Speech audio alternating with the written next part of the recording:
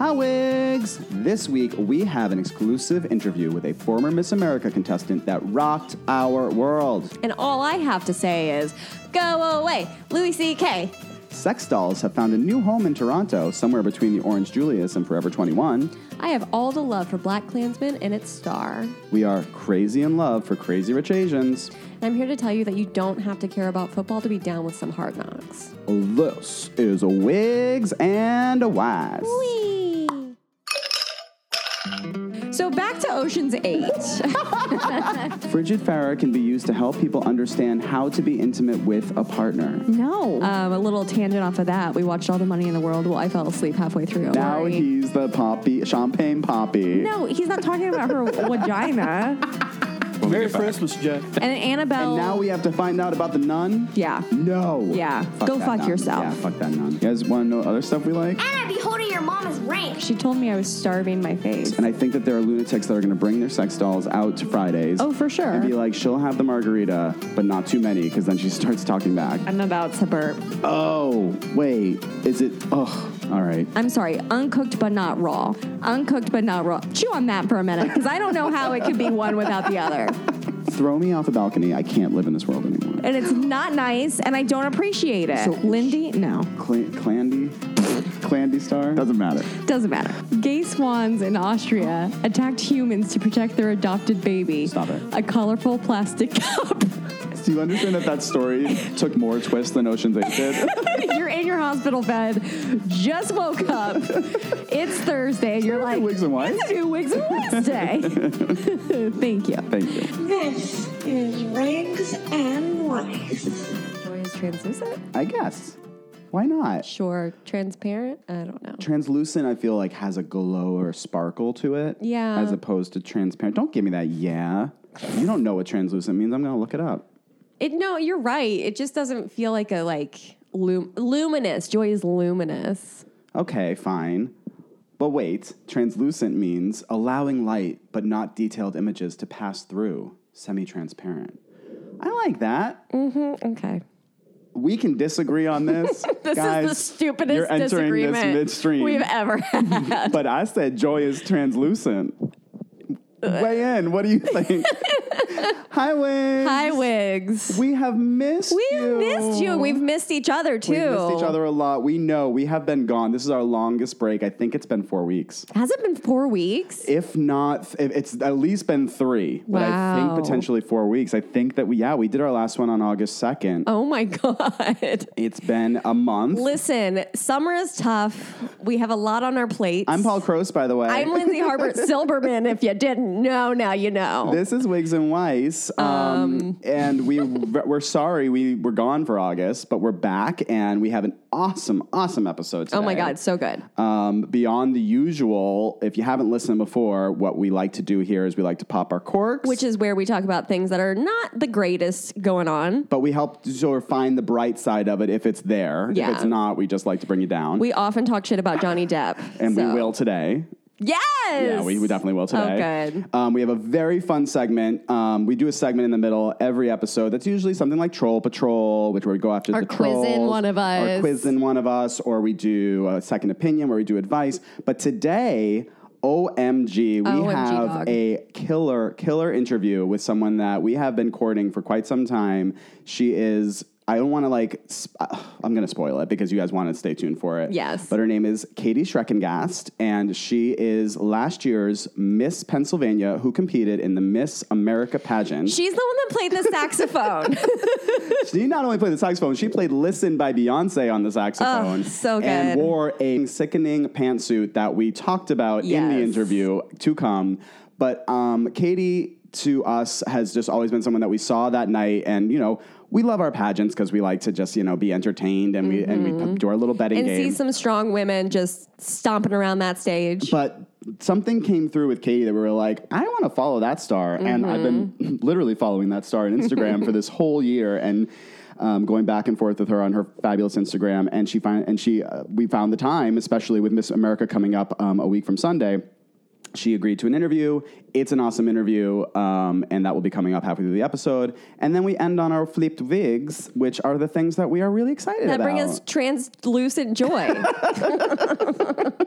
Shut up. I did it. I used it. So, do you have any housekeeping? No. Okay. Shocking. I mean, it was 4 weeks ago, so if I do, I definitely forgot about it. My only housekeeping, and I think it falls under housekeeping because it's neither a cork nor a wig, but you saw the John Mulaney special, Kid Gorgeous, right? I did. So if you guys have not seen it, I've want to watch it 3 times. I've shown like everybody I know. I've only seen it once, but it wonderful. was so funny. So funny. There's a portion of the show where he does a encapsulation of what it was like to work on SNL and how like famous people are not normal. They're actually like, they're just not. And everyone always asks him, are they normal? And he does this impression of Mick Jagger where he like goes to Mick Jagger and like pitches jokes, and Mick Jagger's response, Jagger didn't talk like that. Mick Jagger talked like this. He'd go, yes, no, yes. I pitched him a joke and he went, not funny. well, turns out Nick and I were babysitting our twin nephews, Owen and Curtis, the most adorable They're twin amazing. babies that have ever been. And we, for some reason, it popped in my head to say to them, not funny. They say it nonstop now. Not funny. Not funny. In like a British accent. That makes me endlessly happy. About to be 2-year-old children are saying not funny. Not funny. And I need to find a way to get it to John Mulaney. So if somebody has a link to John Mulaney. I'm sure we have multiple people we know because who know it him. is. Anyway, that's my housekeeping. Are you ready to pop your cork? Not funny. It's not funny. I would love to pop my cork. Why don't you start? I'll start.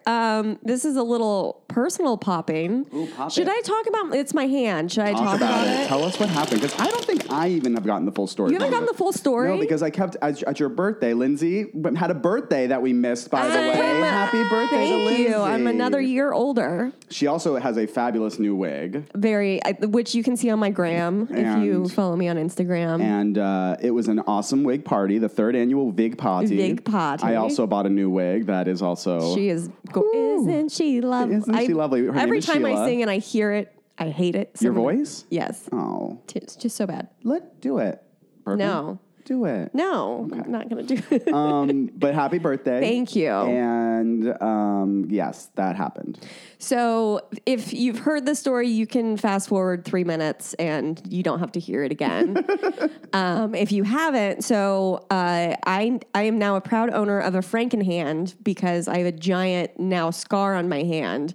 Because the Saturday before my birthday, it was the new moon, and like you do during the new moon, you set some intentions. The house was empty, and I set about setting my intentions for said new moon. I burned some sage. I was feeling myself. It was great. I was really having a great time. I also lit some candles. And after I had written down all my intentions, which included health for myself and my family. Ironic. One of the candles had burnt down through this glass candle holder that I have, which is actually an antique vase, but I use it as a candle holder. Not anymore, you don't. No, ma'am. I did it! So I went to put in a new candle, and it was still warm from the previous, so I tried to push it down to kind of meld into the candle holder because, again, it's not actually a candle holder built for candles, so it didn't fit properly. So I was like, I'm just going to mush it down and make it fit. I'm rubbing my hand so hard right now as I'm hearing this. Almost every guy I've told this story is like, my stomach, my balls, my stomach, it just like hurts in that general area. So I'm pushing it down, and then it shatters underneath my hand, making a sharp point. My hand goes down on it. Exactly. And in the process, I knock over another candle. Oh, my God. Continue. I haven't even said the word blood yet. So I knock over another candle. I go to pick that up because it's because it's a candle and it knocked over. So I go to pick it up, and I see a drop of blood, and I just think, oh, who's bleeding? Again, alone in the house. So I realize I've cut my hand, but I can't really tell how badly I've cut it. What? Like catching that. Who's bleeding? Who's bleeding? you dumb Me. bitch. It's me. I'm the one that's bleeding. So I look at my hand, and I'm supposed to go to Long Beach with my friends, Mary and Rebecca, that day. And my first thought is, shit, am I not going to be able to go to Long Beach now? So I'm like, well, maybe it's not that bad. So I go to the sink and I try to rinse it, and that's not working out. So then I realize I need to wrap it up in like a towel. So I go to get a towel, and I open the drawer, and all of the towels were white. And my stupid head, who also couldn't figure out who was bleeding, was like, I can't use a white towel. So then I just continue to bleed all over the house looking for a black towel. I eventually find one, wrap my hand up, and this is the only scary moment. I realize, okay, it's pretty bad. I think I need to go to the hospital, which I haven't been to the hospital for an emergency in years, since I was like 18. So I go to call Josh, and because we all have swipey touchscreen phones. Oh, Jesus, yeah. When that shit gets wet, it doesn't work. Oh, God. This is a great moment in a horror movie, by the way. Yes. So I'm bleeding all over my phone and my computer. Luckily, it was closed. And I can't get to Josh's number. And I'm like, well, shit. Am I going to just bleed out and he's going to find me trying to call him? From a hand wound. But Sorry, there are arteries. I know, it's true. I'm sorry. There It's are not funny. arteries. Knowing that you're okay, it's not. Yes. It's funny, but it's not Yes. funny. I'm sorry. So I finally call him. He's down at his brother John's, who lives very close. And I just say, hi, I cut my hand. I need you to come home and take me to the hospital. And he just said, okay. Hung up the phone. He was here within 2 minutes. Superhero. And I'm just standing at the table with my pressing down on my hand, trying to get it to stop bleeding. And he comes in. He's like, let's go. So we go. And he asks me if it hurts. And I honestly never felt pain, because the body's a magical beast. Your body's like, don't pay attention. Look over there. Look over there. Everything's fine. Yeah. And once we get to the emergency room, which there was a woman with a parrot there. Amazing. Was the parrot the one that was hurt?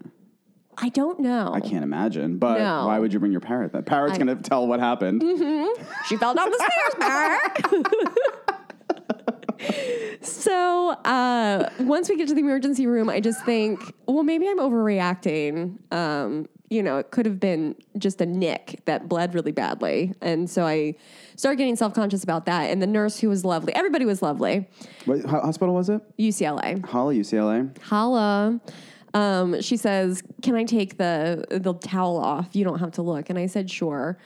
And she takes it off and covers it very quickly and just goes, yep, that's going to need to be repaired. So at that moment, I realized, good, I should be here. I did the right thing. Paul is having a hard time. It's just when it hits at that moment, it's hard. I have to hit that cough, or it's going to sit in my throat. Okay. And so I'm just going to keep listening. Okay. And then, I was there for like 4 hours, got 13 stitches. This is just totally me bragging for being a badass, who also fucking annihilated her own hand. The doctor Dr. Louise, he was amazing. He said, okay, so here's the thing. We're going to numb your hand, but the problem is the numbing hurts really badly. And I said, oh, good. So, he had to put shots in multiple places because it's such a big wound. Oh, God. Almost done. So as he's giving me the shots, I'm breathing and saying my mantra because I live in Los Angeles. Were you looking at it? No, Yeah. I wasn't looking at that because I still have a hard time with needles. Yeah. And it was a long one. And afterwards he was just like, 300-pound guys go down with this stuff. And 300-pound guys are big babies. Big old babies, big old heavy babies. And then as he's giving me the stitches, he said, let me know if you feel anything. And as he got close to my pinky, I said, I can feel that. And he said, okay, well, we can either, he was like, I must have missed just a little spot. We can either give you more numbing, give you more shots, or you can see if you can power through. Oh, my God. Guess what this bitch did? She took a leather strap. She bit down on powered it. through. Oh, boy. It really wasn't that bad, but... How many stitches did you feel like that? 3. Yeah. So that's how I got my Franken hand. I got the stitches out last Friday. It doesn't look good. It looks so... You brought it to lunch. We had lunch last week, and I was like, oh, get that off the table. She's like, it's my hand. What do you want me to do? It's my dominant hand. It's lunch, so put her somewhere else, because I can't look at her right now. It is Frankie. It's very Frank-tastic. Frankie. It's Let's be frank. I don't want to put Josh's dad on blast, but it's very funny. He didn't know it happened until I had gotten the stitches out. And you posted it on Instagram constantly? I did it a lot, and to people's chagrin. But I sent it to Ben, and I said, "Isn't she beautiful?" And he just said, "It'll heal." And then he texted Josh and said, "I think Lindsay needs plastic surgery." Which I thought was the funniest thing. Can I see it now, actually? Yeah, it's looking better. Oh, yeah, that is looking better. Yeah. So, anyway, that's my story. It was like covered in Vaseline at lunch, too, which I was like, oh, that's good. what they told me to do. Now it's like actually goopy. glistening. Now it's translucent. It's like a beacon of joy. Oh, boy. Yeah, so that's the most exciting thing that's happened to me in a while. That is a cork and a half. It sure is. Well, I am going to get started with a little saga going on with one Mr. Elon Musk. Do you know about her? I've seen the headlines. I haven't read Well, let me tell you some things. So Elon Musk, as you all know, is the founder of Tesla and going to save us from ourselves. Maybe. Once you hear this, He's also apparently a big Republican donor. Is he? That's what I've read. Well, I thought he was cool, and I'm really excited about that Hyperloop, even though I'm sure someone's going to, definitely disappear into it in the first trial run. Yeah. But he got into an argument with, I forget his first name. I've written here somebody Unsworth, and it started in July during that cave rescue. Mm-hmm. And I feel bad that I don't know Unsworth's first name, but Unsworth is we'll just call him Mr. Unsworth out of respect for what he did. Mr. Unsworth was the first foreign rescuer at the scene and played a crucial role in saving the 12 boys and their football coach. He had years of experience in that cave system, and he had expert knowledge that was vital to the rescue. He gave an interview shortly after the rescue where he threw some shade at Elon Musk, who had offered to build a child-sized mini-submarine to help save the boys. But, this is where it all begins, and I do want to go back, and he has said, I can make a submarine that's going to save these kids, but, just in terms of time, do you think you have the time to build a child-sized submarine? Teeny tiny submarine? And get that, because this guy's like, I'm halfway through, I'm not coming back out so you can build a submarine. For a teeny tiny submarine. So his response to that was to tell the billionaire to stick his submarine where it hurts. Yes. He said that all this was a PR stunt that had absolutely no chance of working. Well, Elon decided to go onto Twitter and tell him some things about himself. And he said, his final tweet along this whole thing of being like, yes, it will work, was, you know what? Don't bother showing the video. I guess he had made a video that, this thing will work. We will make one of the mini sub pod going all the way to Cave 5. No problemo. Sorry, pedo guy. You really did ask for it. Called him pedo guy. What? Yeah. Elon Musk called him a pedophile because he saved kids from a cave. So obviously the remarks were like, strange. Hey, Elon, not great, including Tesla's board of directors. So Elon did his cursory apology. And Unsworth's like, well, I'm going to sue in the meantime because that's, what's the word? Slander. Sure. Thank you. Libel. That's the one I was looking for. Thank you. He would take legal action against Musk if he thinks that's what he wants to do, but he's like, this ain't finished. And so Elon came out with an apology saying, my words were spoken in anger after Mr. Unsworth said several untruths about my mini submarine and suggested I engage in a sexual act with the mini sub, which had been built as an act of kindness and according to specifications from the dive team leader. Nonetheless, his actions against me do not justify my actions against him, and for that I apologize. And the companies I represent as a leader, the fault is mine and mine alone. I am truly sorry if I offended everyone. By the way, I wouldn't say necessarily shoving a submarine up your ass is a sexual act. It's just putting something up your butt. Okay. I don't know what I'm trying to say. We don't need to justify him because look what happened next. Because you think, okay, he apologized. Oh, no. Well, no. This Tuesday, Elon went back and forth with someone who references himself as at Yoda. He got at Yoda. His name is Drew Olanoff. I don't remember I don't have the first tweet as to how this all got engaged, but Elon says, you don't think it's strange that he hasn't sued me, he being Unsworth? He was offered free legal services, and you call yourself at Yoda.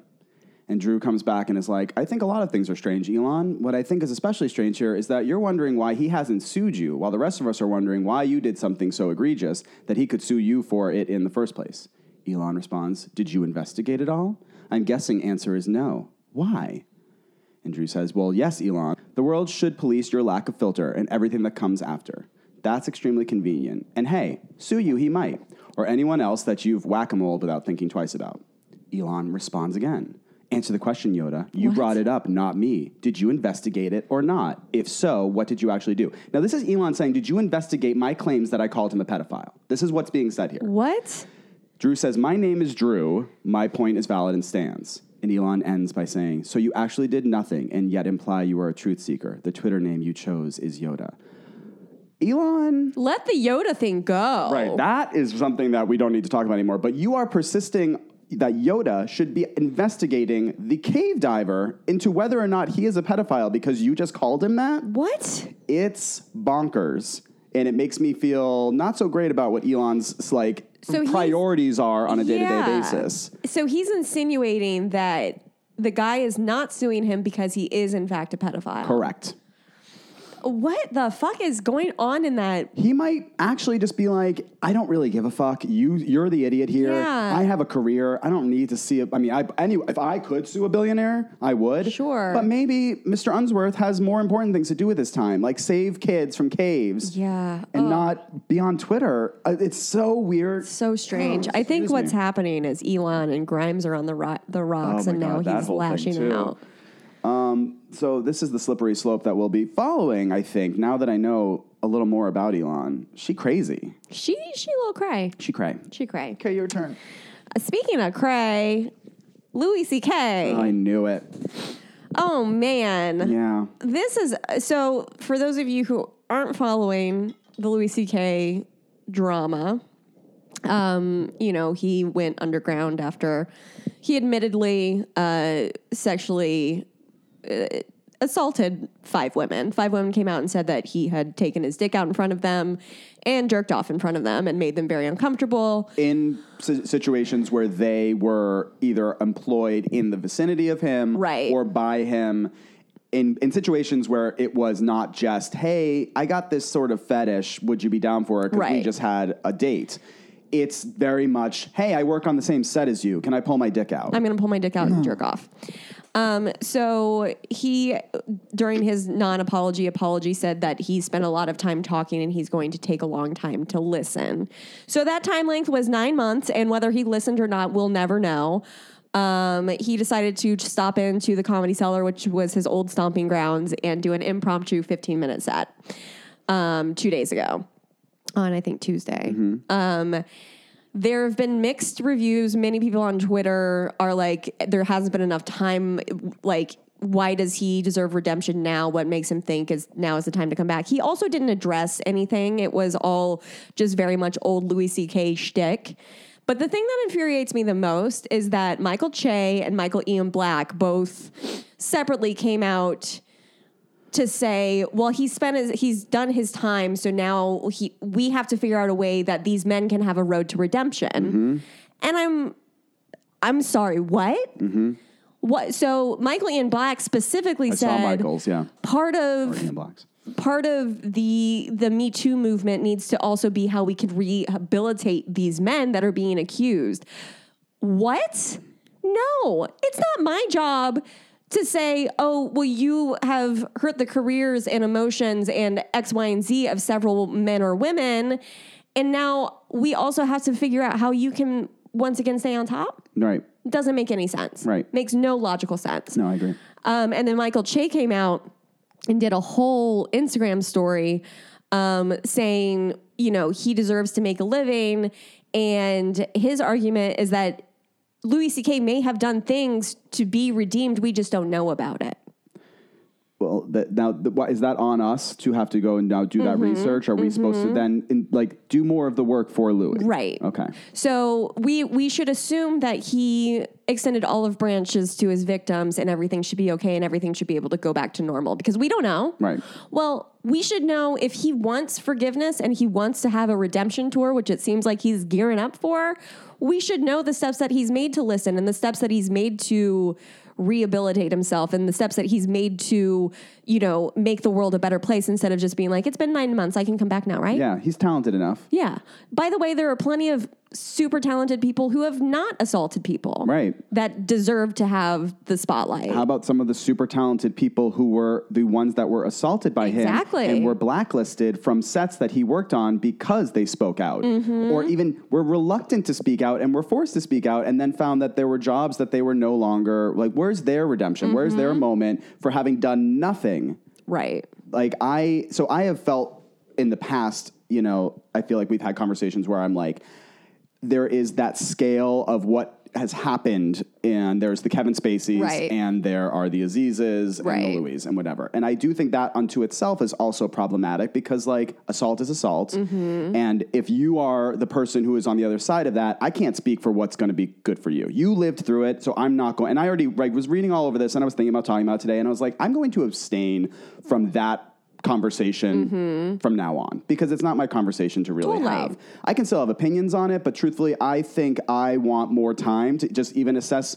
how I feel because I now, like, reading more of the victim stories, I'm like, I don't feel anything for Louis right now. I just, unfortunately, and this is where, like, Matt Damon stepped in the past too, like, I'm not coming from a place of, like, trying to make it easier for him, but I do think, like, is there a possibility or an opening for Louis to come back and have a chance other than like Kevin Spacey to me is a no. Right. But is there I was asking that question in the past, is there an opportunity for Louis? I'm not even asking that question anymore, to be honest. I'm kind of done with it. Honestly. And especially, I think it's because he came out the gate and didn't say a single fucking word about it. And I'm sorry, for me at least, if this is going to be a apology tour or whatever it is, you got to come out the gate and you got to at least say, I know what you all are thinking and I will get to it, but tonight I'm just doing some new material. Something to that extent.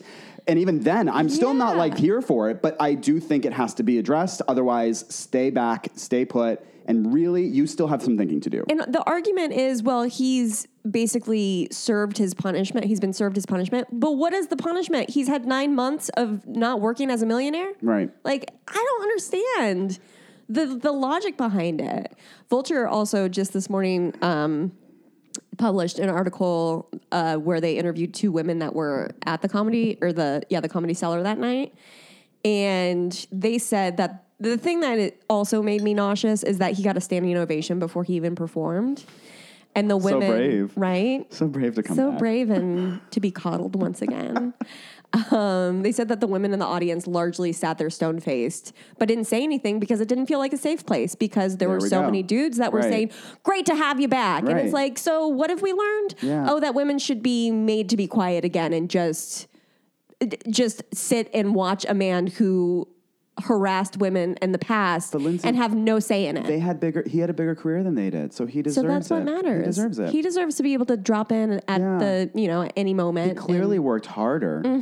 So, I mean, why did they get to have an opinion? Yeah, fuck Louis. Yeah. I'm not ready. I don't think I'm gonna be ready. You know, I don't need Louis C.K. in my life ever again. If he wants to do a tour and have the people that are going to support him buy tickets, fine, whatever. You can do whatever the fuck you want. Richard Spencer is out there doing, speaking arrangements, and it's a free country. He can do whatever the fuck he wants. He can make a living. I'm just not here for it. But I'm not here for it.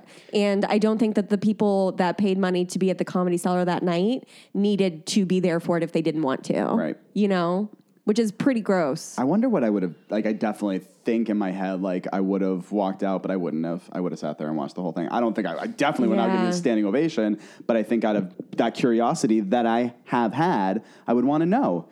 What is this? By the end of this, is it I'm humbled to be standing on this stage and I have a lot of work to do. Have a good night. Anything. It doesn't sound like he did a joke about a fucking rape whistle in his set. Oh boy. Definitely, he's definitely learned some things. He's done some listening, right? No. Listen very carefully. I quit this bitch. Speaking of, let's do a little Depp dive real quick. Welcome to the Depp Dive.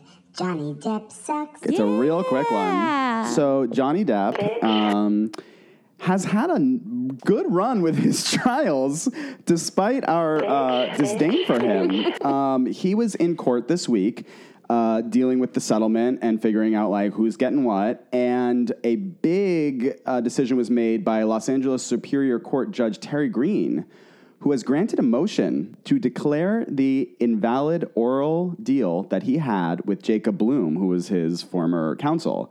So what this is essentially saying is that like Jacob and Johnny got started at a time where y'all could have some martinis, shake a hand, and be like, we're in business together. The judge is like, I don't see it on paper, so we're gonna have to go back. And I could like look at this whole partnership right now and be like, Jacob, you're not getting any of this, which is gonna be not only bad for Johnny, but Hollywood experts are like, don't think that longtime managers in town right now are like calling up all their clients and being like, can we take a meeting and get your signature on this piece of paper? Because I guess a lot of these arrangements happen when people are just getting started. Yeah, I haven't signed anything for any of my reps. So when you think about that, it's problematic. And he finished by saying, I don't think there is, maybe he said it this way, there's no sick. I don't think there is special rules for show business. I'm aware that showbiz people sometimes think they live in a special universe, but they don't. What's funny is that he's signing with Johnny Depp. Like, I know, the showbiz people that you're with right now. It's probably because he like wants to take a selfie with Johnny, and he's just like, "This is my way in." You're different, Johnny boy. Who knows where it'll go from here? But for now, score one for Johnny. That's my little quickie on Johnny and seeing where he goes next. But like, he cracked open a nice $30,000 bottle of wine for that. For sure, that night. He cracked open 3. Yeah. I have 2 more. I have 2 more. Great. Well, you go right ahead. So Paul sent me a link to a review of Insatiable a couple weeks ago. And this is a Netflix series. It's a Netflix series about a high schooler who was made fun of for being fat and got punched in the face by a homeless person, then had to wire her jaw shut, lost 60 pounds, and then came back to school and was like the hottie, and she's out for revenge. I think. Josh and I sat down and watched it out of morbid curiosity. By the way, it's been reviewed so horrendously. Everybody's just like, what? Yeah. But there are some people who watch it and loved it. Of course. Which, and I feel bad for the showrunner / creator. She's a Dexter writer, and she talks about how she's always had, kind of a problem with food and body image and all that stuff. And I want her to succeed. Just not on this show. But I watched half the pilot because I admittedly fell asleep halfway through, like I do. As you do. So this is a review for only half of the pilot. But in that time, I was able to ask the question, wait, what's happening? At least 4 times. There is so much going on. There is a voiceover from at least 3 characters in the pilot alone. One from the main girl, Alyssa Milano, crazily, she's like a side character, and then this pageant coach, and maybe the mom too. There's so much happening. I don't understand. It's maybe gets better. Check it out if you want to. Doesn't seem like it does. But I don't know. I think it's not good. That's 1 star from Lindsay Harbert Silverman. It was tough. It was a rough watch. All right. Yeah. I have 2 really fun ones to end on. So I don't want to talk about Alex Jones. Oh, but please do. Did you hear about what she got into some trouble on? No, I knew she got banned from a bunch of places. So Alex Jones is the host of InfoWars, if you don't know, which is this god-awful conspiracy theory.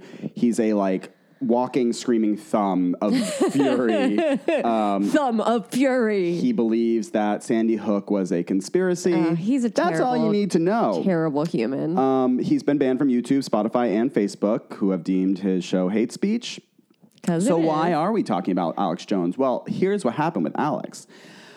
He recorded a video a little while back calling drag queens that they would be going to hell because they're Satanists and pedophiles. Oh, God. Quote, soon the icy cold of hell will embrace you forever. Wait, hell's hot, Alex. That's true. Good job. The icy cold of hell will embrace you forever. Soon you will pass through and on, never to return to this dimension, never to ascend, but down, down, down, down. Down, down, down. Into that black hole you're going, chained. Methinks Alex doth want to don a dress. Well, funny you should say that, Lindsay, because he was doing a promotion of his health and wellness products, which, stop for a moment. Snake oil. If y'all have seen Alex Jones and you're buying health and wellness products from that thumb. Oh, my God. That's the problem. But stepping aside from that, he does these little videos, and he had his phone out where he was showing something on his phone that was like, bloopity bloop, like this is how the health thing works or whatever. He swings the phone around, and when he does, it scrolls back to that screen where it opens all 6 of your browser windows. Now, one of those browser windows was open on something that said, Naughty T-Babe, Marissa Minx. Now, for y'all who don't know who Marissa Minx is, she's an Australian transgender adult film actress. And so we now know that he had a browser window open on Marissa Minx, so I'm sure you're Googling right now. Yes. Marissa is a gorgeous, fun-seeming transgender adult film actress and escort. She responded and said, I think it's fantastic he is watching my scenes. I think it's great that he's watching my work. I had heard of InfoWars before. Hi, Alex Jones. Oh, my God. Happy to give you a free membership to my site, or maybe you could have me on your show for a discussion. This is something she told The Spectator. Love. So it just made me think about, like, when we talk about the whole us versus them, right? Is there anything you've ever said on this show that you wouldn't own up to? I don't know, probably. Really? No. I mean, there's nothing. I don't think so. That if someone were to call me on it, I'd be like, okay, let's talk about it. Yeah, no, So I'm yeah. that is where I think there's a disagreement between the us and them, is that there's a lot that like happens behind the scenes in a lot of these conservative voices where they get busted for something and then they never can address it. You know, like it's never talked about. I'll use an example. I have said some things about Johnny Depp. Surprise!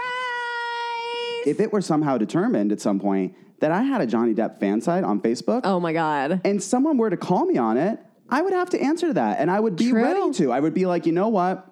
I have done some things. Maybe my self-loathing is part of it. I don't know. I guess I do love Johnny Depp. It seems as though Alex is not going to respond to this. And when you think about it, who are the real snowflakes here? Like, sure, 100%. Sure, we might cry. We might get upset. And we might bemoan what's happening in this country. But could Alex Jones actually sit face-to-face with Marissa Minx and have a conversation about, like, the fact that he's probably into her? I don't think you, like, stumble on a Marissa Minx page online unless you're looking for Marissa Minx. I certainly would have never heard of her. And everyone has a right to privacy. Like, if something like that were to happen, or something were to pop in my phone, I'd be like, gulp, like, oh, like you saw something you shouldn't have, although I'm trying to wonder what that would even be. But everybody my privacy, knows I'm whatever. looking at tarot card things all day, every day. But the problem here is that you have said some shit about these very people that you are visiting. So you have to be accountable for that now, unfortunately. Well, I think, you know, the things that we dislike, like racism and Johnny Depp. A lot of, I wouldn't say that that's based in self-loathing. I think that's based in, we don't like mean people or people being pretty much mean people. Yeah. That's all. Oftentimes these people that, you know, hate homosexuals or anybody that's transgendered or black people, there's something inside of them that wishes they could embrace it, so they feel like they can't, so then they hate it. Right. Which we find time and time again. Right. You know, Republican people who are against abortion then tell their mistresses to get an abortion. Exactly. So it is what it is, and it's not going to go away, but I'm very happy to hear that in a great, you know, string of events, we found out that Alex Jones is probably into watching transgendered porn. Yeah, and he has to deal with those ramifications now. He won't, but we know it. And I'll even say the brighter side of this is that because of Alex Jones, Marissa Minx is going to get a much bigger audience. She has 30,000 Twitter followers. That's probably going to go up. For sure. And if you happen to be on the voting committee of the Australian Adult Awards, Marissa is up for Best Trans Escort and Best Trans Porn Star. Good for her. And I mean no shade there. Get your money, girl. No. We are fans just because I like when, like, the response is like, oh, not like Alex, like, well, bit. Like, she was like, thank you for being a fan. Want to talk? Can I come on your show? Like, open, ready to be a vocal person about who she is and what her story is. Marissa, if you ever want to come on our show, we would love to talk to you. We would love to talk to you. Your turn. So my final, I just want to talk about Ben Affleck and Jennifer Garner. Oh, God. I have avoided this, so tell me things. So Ben Affleck and Jennifer Garner have been split up for 3 years. Their divorce is not final because she wanted to make sure he was maintaining his sobriety before she would, agree on custody rights, which is a very reasonable thing to do. Yep. They seem to be mostly supportive and amicable divorce, that kind of thing. Well, this past weekend, it appears that Ben Affleck and his girlfriend, his post-divorce girlfriend, Lindsay Shookus, who's an SNL producer, it appears they broke up and he fell off the wagon and started hanging out with a Playboy bunny, Shauna Sexton, and was caught getting an obscenely large delivery of booze to his house. And she's a gin drinker. I saw that. Oh, really? She came out and she was like, it was for me. I'm a gin drinker. I'm like, well, there was more than gin in that box. Yeah, it was a full box of booze. Yeah. And when he's getting this delivery, he looks rough. Yeah. Rough stuff. And, it's heartbreaking to see somebody who struggles with addiction, kind of fall back down to the depths of wherever you go when you fall off the wagon. And it goes to show how strong those demons are. Yeah, exactly. Because he knows he's going through not a custody battle, but the custody of his children are on the line. And I have no doubt he loves his children, I'm sure. And I think he probably, not even probably, deep down in there, he still loves Jennifer too. I'm sure. Yeah. So, Ms. Garner, after all of this kind of transpired in the media, a couple days later, she's seen picking him up at his house to take him to rehab, stops at Jack in the Box, gets him some food, and drops him off. That's true love. That is, it's nice to see people who still care about, the father of their children and someone that she wants him to be an active member in their children's life. And I think that's really respectful because it could go a lot of different ways. Yeah. And she's just carting him, trying to get him back in a healthy mindset, and he's going. And I don't think that type of powerful love that they definitely had at some point ever goes away. Oh, for sure. And I think Jennifer, we don't know Jennifer at all, but what I can glean from having seen her in interviews and just sort of her general spirit seems to be someone who honors whatever they were first and not what they are at in like that particular day, date, hour, like feeling a certain way about things, goes back and says like, this man is the father of my child, as you said, but also we have a story that I have to honor here and I need to do my best to take care of the man he is today. Right. And it's got to be really, really, really fucking hard for her. Outside of it just being like, imagine experiencing this, but experiencing it in the public eye, too. Yeah. She's an incredibly strong woman, and we are... It was like the day before she got her star on the Walk of Fame. Oh. And then 2 days later, she's picking him up to take him to rehab. So... That is brutal. Well... We hope he gets well. Yeah. And, it is what it is. It is. Sad story. Sad story. Well, let me bring it back to something a little more fun to end on. We're back in the sex doll business. Girl, you're not ready for this. Oh. A Toronto mall. Let's start there. A Toronto mall is opening a brothel filled with 6 sex dolls to open on September 8th. God. Yeah. It's the first brothel of its kind where you can go in and strip a sex doll. They have 6 to begin with. I think they're starting with like a small roster. And it's in the mall? It's in the mall. It's so gross. I want to walk through the roster of women first. It's in the mall. And just tell you can go to the website and they have they have descriptions of each of their clients or their not clients, their roster. There's Anna, whose ethnicity is listed as Japanese. And I'm going to stop you right there. She's not Japanese. She's a sex doll. She's a sex doll. She's not even a sex robot. She's a sex doll. And not that a sex robot would be Japanese either, but like she's not Japanese. And it says that Anna loves to have fun and is very social. Okay. But also enjoys deep, sensual conversations and doesn't mind listening to you all night long. She doesn't mind. She'll listen to you. This non-inanimate sex doll will listen to you all night long. In the mall. It also says Anna is a creature of habit Because she's a sex doll. And is selective with whom she sees. I appreciate the grammar, but she is not selective because she is a sex doll. She says that if you have spent time with Anna, you already know that she loves to be booked in advance and doesn't like it when you see other Aura dolls without her. Wait. So Anna's already, like, she does not like to be called last minute, and she is very much, like, collaborative with the other dolls. Yeah, if you're going to see another one, I would like to be present. Exactly. So that's Anna. We jump over to Erica with a K, whose ethnicity is French-Canadian. No, it's not. And it starts with, Erica loves to have fun and is very social. So all of them have the same fucking write-ups. They don't even take the time to give them, like, different personalities. They just have different ethnicities. Oh my God. So let's just jump through the rest. Harper is Irish-Canadian. Jasmine is Colombian. Scarlett is American. And Yuki is Korean. Just weird unto itself that we've given them all ethnicities but not personalities. And it's weird that I'm befuddled too that they would have personalities. They're sex dolls. But anyway, they're built. Lindsay's eyes are glossed over. They make a promise though. This is I think the burning question that everyone has, especially the people that are going to be going there. Our dolls are thoroughly sanitized to meet our high expectations. Girl, it's not about your expectations. It's about my expectations. Yeah. How about your high expectations?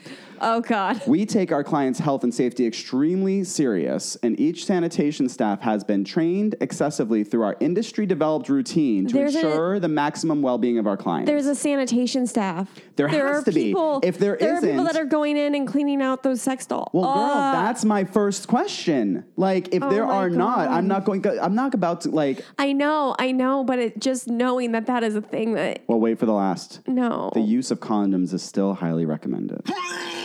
So you gotta go use a condom with a sex doll, and it starts at like $40 for a half hour. No, they don't need a half hour. Are you kidding me? You can go up to 2. And if you want more than 2, it says listed in the comments, we'll take care of you. If you have to spend 2 hours at a mall with a sex doll, you should be on a list.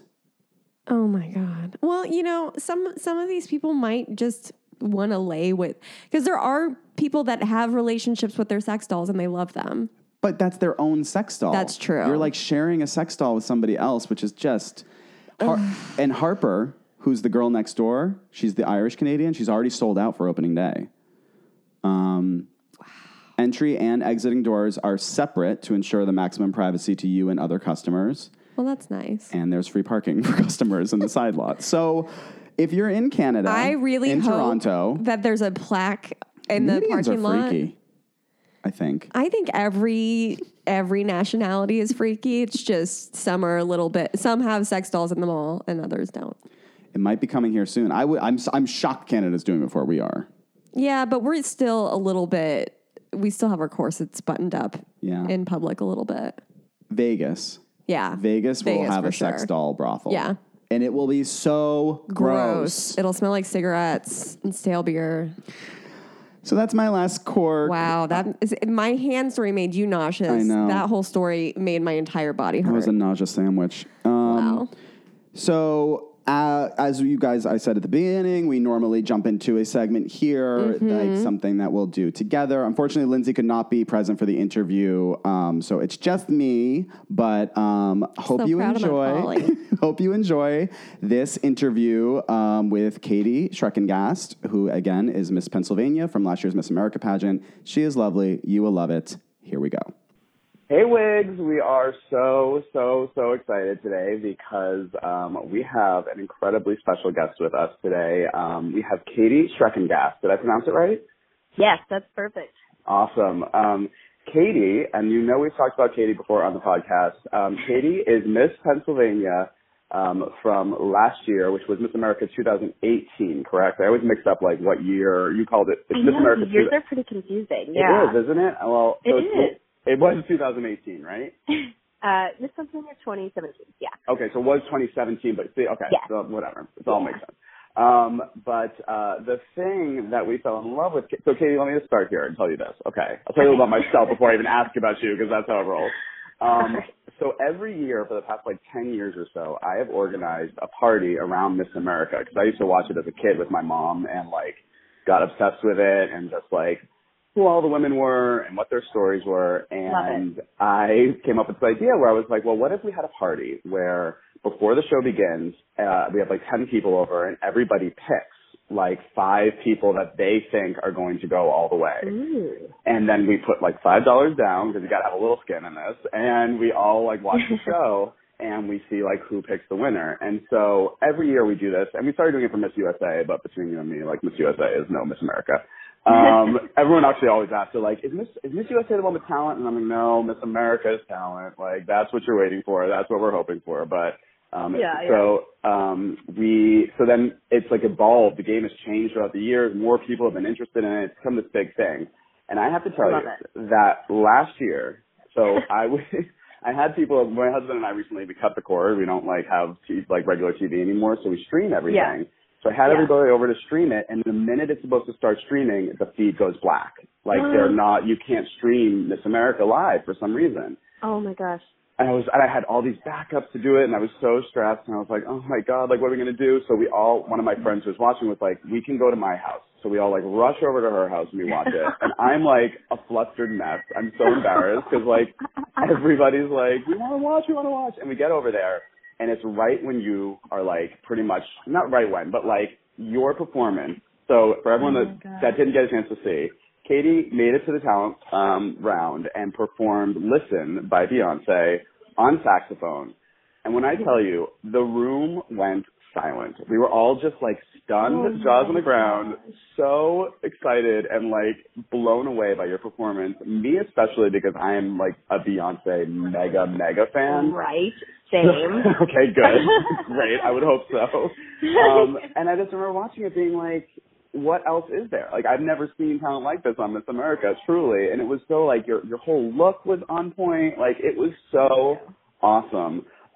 So that's how, like, I got to fall in love. Like, not to say, it's not too weird to say, like, fall in love with you, but I did, because I was just like, there's something about her that seems so real and so charming. And we thought you were going all the way, and we're so disappointed to not see. I don't know how you didn't make it to the next round. It's, like, insane, obviously, at this point. But yeah, I mean, that performance to me, just to say one more thing about it, like, I feel like you hit intonations and runs that even Beyonce would be surprised by in that. Like, oh my gosh. There were so many, like, little moments of that I was listening to. I was like, oh, she heard this song. Like, Katie, you heard that song. You know that, right? Oh, for sure. I study Beyonce. I love that. If I could major in Beyonce, I would. That's the best. But unfortunately, Penn State doesn't offer that. Which is so uncalled for. I mean, how will we not have a major in Beyonce yet at this point in our lives? Well, I will definitely get back to Beyonce because I have some questions about that. But first and foremost, since now you know my intro, which is clearly so important in this story, what was your first exposure to beauty pageants? Ooh, my very first exposure. Okay, so I actually started competing in the teen program when I was 13. And so my hairdresser, who had been doing my hair since I was adopted, he had been a volunteer for Miss America for over 40 years at the time, I believe. And he said, hey, there's this new teen program. You have to try it. At the time, I was like a field hockey goalie who never wore a lick of makeup. And I was like, okay, I guess. But I loved everything girly and dresses and sparkles. So my parents kind of reluctantly agreed to let me try it. Because colors and shears was really huge at the time. Right, and I can see why they might want to not be following that category. But they're like, you know what? You do you. If you love it, we'll continue to support you. If you don't, there's other things out there for you. So I tried my first pageant, didn't win a single thing, but loved it. Went back and won my second local, and been history ever since. Wow, that's awesome. And you touched on there, and I was going to bring up later, but it's a perfect opportunity that you are adopted. Yes. And I know that is a big part of your platform. Would you mind telling us a little bit about your adoption story and why you are so vocal about it? Sure, absolutely. So I was adopted from South Korea when I was 6 months old. And my little brother was also adopted from South Korea 3 years after I was adopted. Oh, and my parents have always just been so open about talking about adoption and letting us know that if we ever were interested in meeting our birth parents, that they would support us. And it was always just a topic that came up so naturally in conversation. There was never any secrets or hiding anything from us. And so growing up in that kind of loving and understanding environment, you never really feel the need to talk about it because everything is just going kind of normally, So it wasn't until I came to Penn State and went from a high school graduating class of 200 students to, 40,000 other people up here that I started to be asked them kind of rude questions about adoption. I would imagine, yeah. Yeah. Like, is your brother your real brother, or how does it feel when your real parents abandoned you? Those kinds of things. Just 'cause these people, I hadn't grown up with them. They didn't know my mom was my mom or my dad was my dad. So when I started to realize that there was this lack of education and this ignorance surrounding adoption, that's when I decided to be vocal. And I started to write blog posts and had people reach out to me that I had never met before. And I was like, this really could be something. Because I had taken 3 years off from pageants to be a college student, to know who Katie Schreckengass was without a title. And I knew that I was only going to come back and compete when I was extremely passionate about a platform. And I just had this feeling. I just kind of knew that this was the time for me to come back and compete. Oh, that's awesome. And it's such an important platform, especially right now, because I do think there is a lot of ignorance around. I think there are people that would never even know that the questions you just said are rude. And Absolutely. We're coming into a cultural moment. Lindsay and I talk all the time about how, people don't know if you're part of a group of any sort, a group that there is stuff to learn about. People don't know that there are questions that you shouldn't really ask, at least in the way that you think is okay. Absolutely. You really should take the time. Is there something I know it's probably hard to summarize in a sentence or two, but is there anything that you would say coming from your perspective that's when you are about to ask a person who has been adopted a question, think this, or just put yourself in these shoes? Is there something you would say to that? Definitely. I think the rhetoric surrounding adoption is so important. I think the first thing that I would say is that the definition of family is not solely defined by a dictionary. And I ask people to keep that in mind. My mom is my real mom, and real has nothing to do with it because family is what you make of it. So I just ask people to keep that in the back of their minds, that family is whatever that person's definition of family is. It doesn't have to be your specific definition of family. That's beautiful. And really, I think there's so many people out there, especially more and more as the years go by, struggling with fertility and trying to form a family of their own. And I think, and that's not something I can speak to. I'm not a woman who knows what it's like to try to carry and can't, but I do know that what you just said, coming from a female perspective, is it's so beautiful that they can understand in some way that the family you build is the family that you have. And I think that's so important. So keep going on that course, and I'm really appreciative of that. So can you talk us a little through the experience of last year? Oh, my goodness. I'm sure you could go on. Honestly, I'm feeling so many emotions today. Are you? It was exactly 1 year ago today that I left North America. 1 year ago. Wow. I have chills just saying it. It was, this is going to sound so cliche, it was the most incredible experience of my entire life. Oh, that's awesome. It was everything I imagined it would be and 50 times that. Wow. And to experience it with my class specifically, because we are so extremely close. We message each other every single day. I just had 2 of my sisters text me this morning because I'm actually sick right now, and they're like, I hope you're doing better. But thank you for still doing this, but you're oh sick. My gosh, of course. I don't even know where to start because it was just the opportunity of a lifetime. Well, let me ask, though, obviously the week leading up to everything, there's just so many events, I'm sure, that are so, such a whirlwind. But as you are, I think one of my burning questions is, when you have all your looks for the pageant, are those all looks that you have to procure yourself? Do you have any sort of guidelines that you have to follow in organizing those? Great question. Okay, so after States, I talked to my director and we both agreed talent costumes, keep it the same. I loved it. Definitely wanted to keep it was that. perfect, by the way. It was perfect. Thank you. All about the jumpsuits. Yep, I loved it so much. And then we have a sponsor that every single year creates Miss Pennsylvania's gown, whatever her vision is. And so I went to New York and was able to do that and create my ramp gown and went to Regalia for my other ramp gown. So those were the big things that we spent a lot of time focusing on. But everything else, I had a specific sponsor called Showroom 56 in Wilkes-Barre, Pennsylvania. And Sally Van Scoy helped me put together every single other look. So I went to her place and she just had everything pulled. She would have tops, bottoms, shoes, jewelry, dresses. Wow. She helped me pick out pretty much every single other outfit. So she was like an outstanding sponsor. Forever grateful for her. She really has an eye for fashion and helped me put together a lot of my looks. I think two of the only outfits that I did completely myself were opening number dress and my interview dress. So those were two things that I went up and got myself. But everything else was sponsored by Sally or, it's something that Miss Pennsylvania does every single year. Okay. That's good. That's very clear. Thank you for that.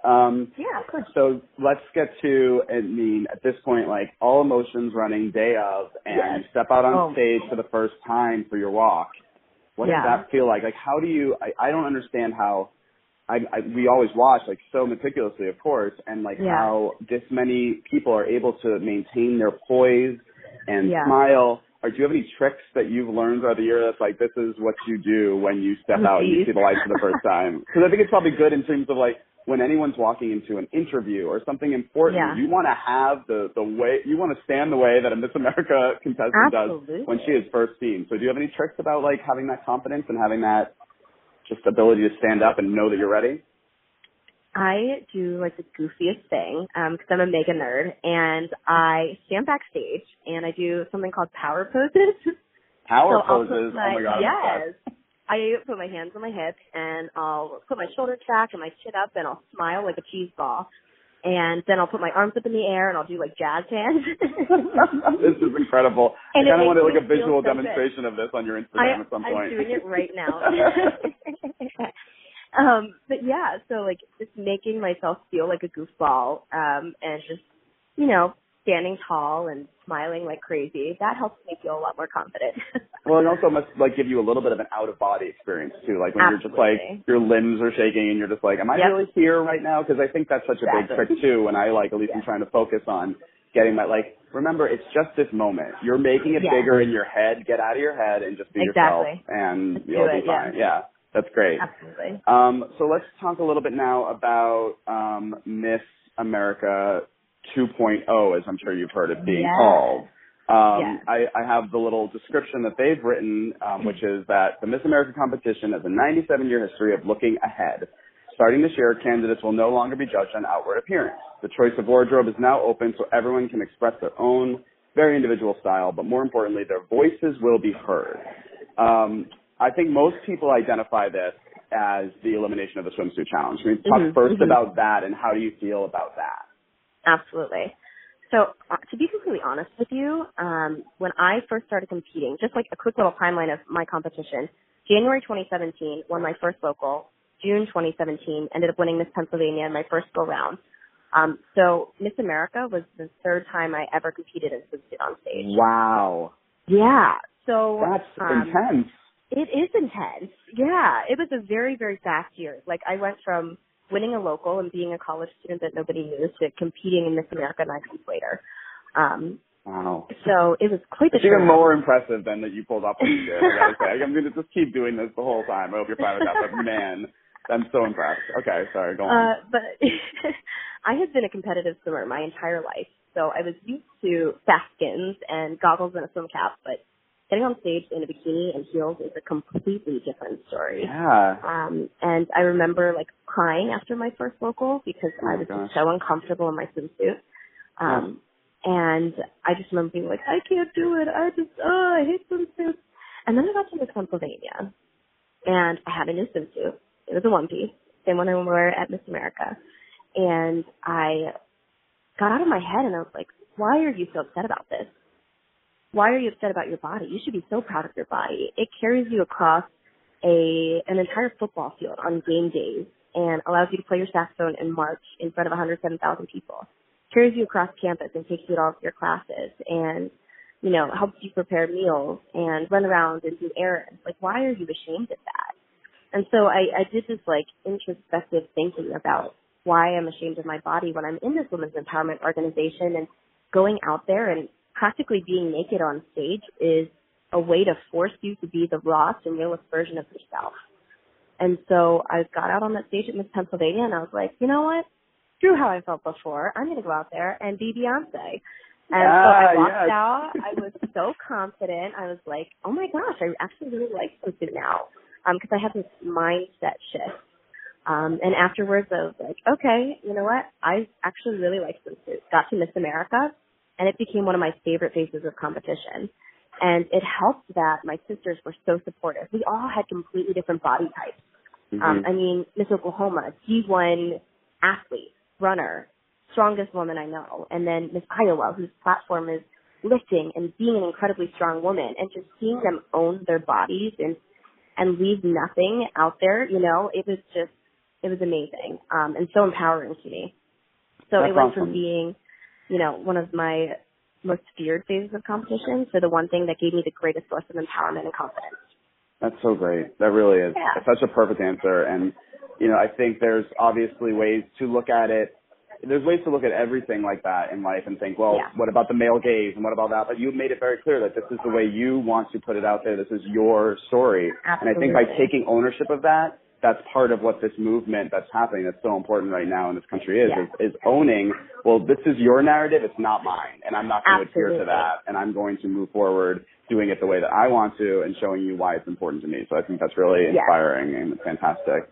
Thank you so much.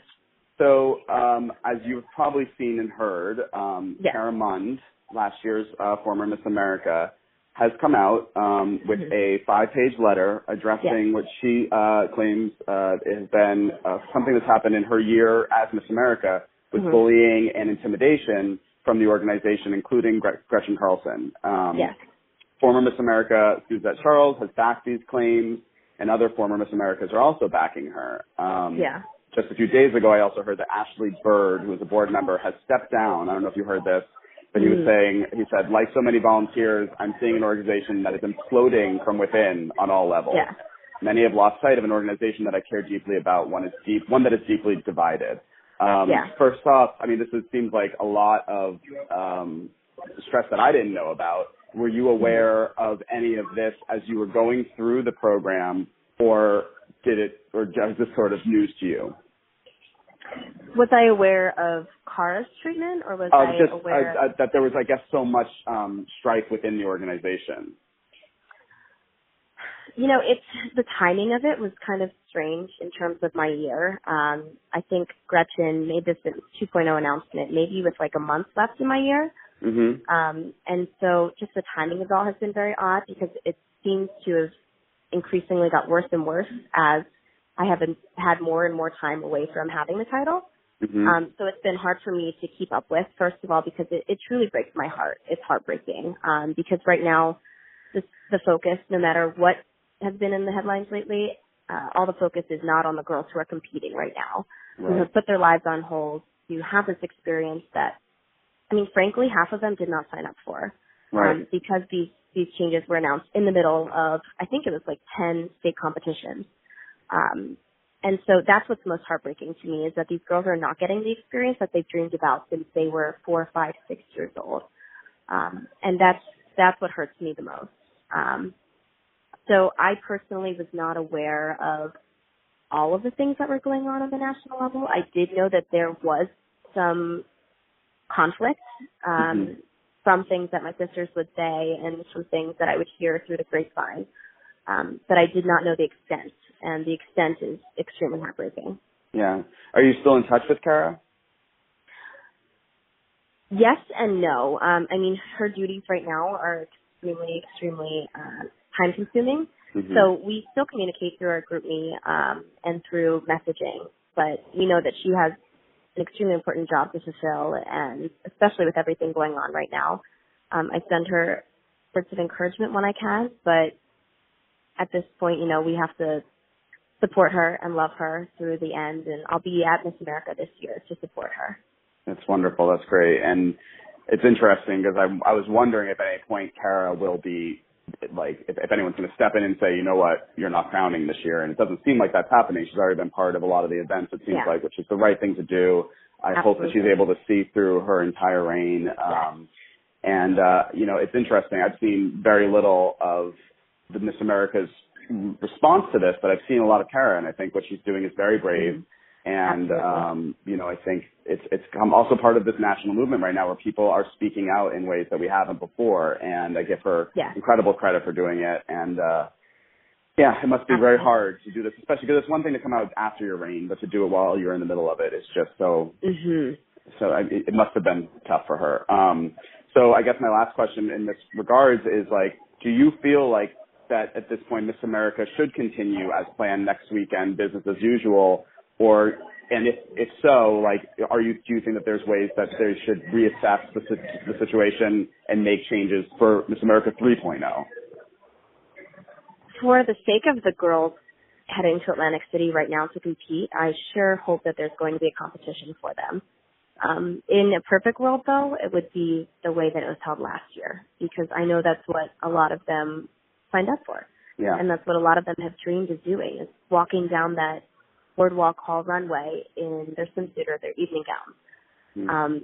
And so that part makes me sad, but I also know that there will be a lot of media attention on this organization right now because of all the turmoil. And so I hope that they can utilize it to their advantage, to get the words out about their platforms and about, the things that they want people to hear about. So in a way, I hope that they can leverage it in their favor. Yeah. All right. So my last pageant question is, this year's Miss Penn I saw is Kayla Rapaski. Yes! And I assume you have met Kayla. So oh my gosh, yes. Give me the inside track here, and everyone listening, should I be drafting her in my pool? Is she going to be, is she going all the way? She is the definition of a boss babe. Yeah? Oh, I love it. Oh my gosh, she's incredible. Throughout my entire year, just the sweetest human being. She invited me to an event that she had, I believe in October, and it was the most put together, organized event. Ended up raising thousands of dollars for her Think First America campaign, which is an anti-bullying campaign that she started. It's a nonprofit that she started. She created it herself. It's nationally recognized. And she continues to do incredible work for CMN. She's been to every single Children's Miracle Network hospital in our state. I think that's 5. In the short time that she's been Miss Pennsylvania. She is a go-getter. You tell her to do something, and she will do that and 50 times more. She is compassionate. She's amazing. She's stunning. And I just cannot wait to cheer her on. She is I love that. The epitome of Miss America. I'm so excited. Fantastic. Well, I'm going to be, now everyone that's listening that does this is going to be like grabbing for her too, but I'm going to try and get her first. So what is next for you, Katie? Tell us a little bit about what's going on for you and currently, and what you, like, the next year, like, what do you want to do? What's your story? Well, I actually had class this morning, so I'm at Penn State right now. Okay. Finishing out my senior year. I'm a broadcast journalism major, so right now I'm taking a reporting class, which I'm really excited about, and I'm also in the Penn State Blue Band, so I march in all their football games for a pregame and halftime show, and I'm the public relations officer for them, so I run all of their social media. Wow. So I've been doing that as well. And busy. Yeah, keeping busy for sure. Yeah. And then trying to do some speaking engagements here and there, continue to talk about adoption. So that's great. And in terms, you heard me mention broadcast journalism. Do you have? Is there a dream? I know you mentioned Good Morning America in the past. Yeah. Do you have your eyes set on a seat up there with the rest of the crew? I would love that. I love You'd be so good at it. Oh, thank you so much. Larry Spencer was a Penn Stater, so I'm like, hey, girl. I love her so much. Do you ever watch Flea Market Flip? Yes, all the time. Isn't that so good? It's like my dream to go on that at some point. Honestly, oh my gosh. I would kill to see you on there. That would be amazing. It's such a great show. So you were, unfortunately, as we said, you did not make it to the question round of Miss America last year. So I am going to put you on the spot here. Ooh. And I'm going to give you 5 completely inane, fun questions. But I would love for you to answer them in the way that you would a Miss America contestant. Oh, yeah. I'm not your friend anymore, Katie. I'm now serving out one of my greatest goals in life. Pretend that I'm a judge, and I want you to take this very seriously, okay? As long as you're Jordan Sparks. Okay, yes. Yes. All right, I'll be totally Jordan Sparks. I love it. Okay, thank you. All right. Question number 1 is this. Dogs or cats, and why? Dogs, because I am deathly allergic to cats. Good answer. I'll take it. Do you have one? Do you have a dog? No, I don't, because my brother's allergic to all animals with fur. Oh. So I have a guinea pig named Chewbacca. She doesn't. I think they're adorable. I feel like guinea pigs are having a moment. Like, I feel like I've seen them. Like, yeah, they are. Mine's They seem super pretty like fluffy, so they're I'm totally. okay with it. What's your guinea pig's name? Did you say? Chewbacca. Chewbacca. You did say Chewbacca. Yeah. Does he like? How old is your guinea pig? I have to know. 4 years old, I think. It was a sympathy guinea pig because my gerbils had died and my parents didn't want to tell me, so they got me a guinea pig. That's amazing. Were they not concerned that you'd be like, well, where are my gerbils? They're just like, no, it's fine, just take this. So it's actually kind of like a really creepy, weird story. I love it. Give it to me. I'll make it super fast. Okay. But finals week my freshman year, I told my best friend, I think my gerbils have died, and my parents aren't telling me because it's finals week. I just have this weird feeling. So then, I know, I'm so weird. No, then it's finals amazing. week is over, my parents pick me up, and they take me out to dinner. It's a really nice place, and they look at me, and they're like, Katie, we have something to tell you. And I burst out in tears. I don't know why I was so emotionally attached to these gerbils, but I was. Well, they're And animals, like, right? I mean, yeah. Yeah, right? And so they're like, don't worry, we got you a guinea pig. And I'm like, but yeah, so that's the story of the sympathy guinea pig. Well, and now he has a lot of love, I'm sure, in his life, and you. Oh, for sure. Has he ever made it on the Instagram? I might need to see him too at some point. No. Okay, I'll post today. Okay. I can't today. I'm not at home, but I'll get my mom to send a picture. All right, perfect. Okay, so question number 2, and before I ask question number 2, are you currently single, if you don't mind me asking? I am not.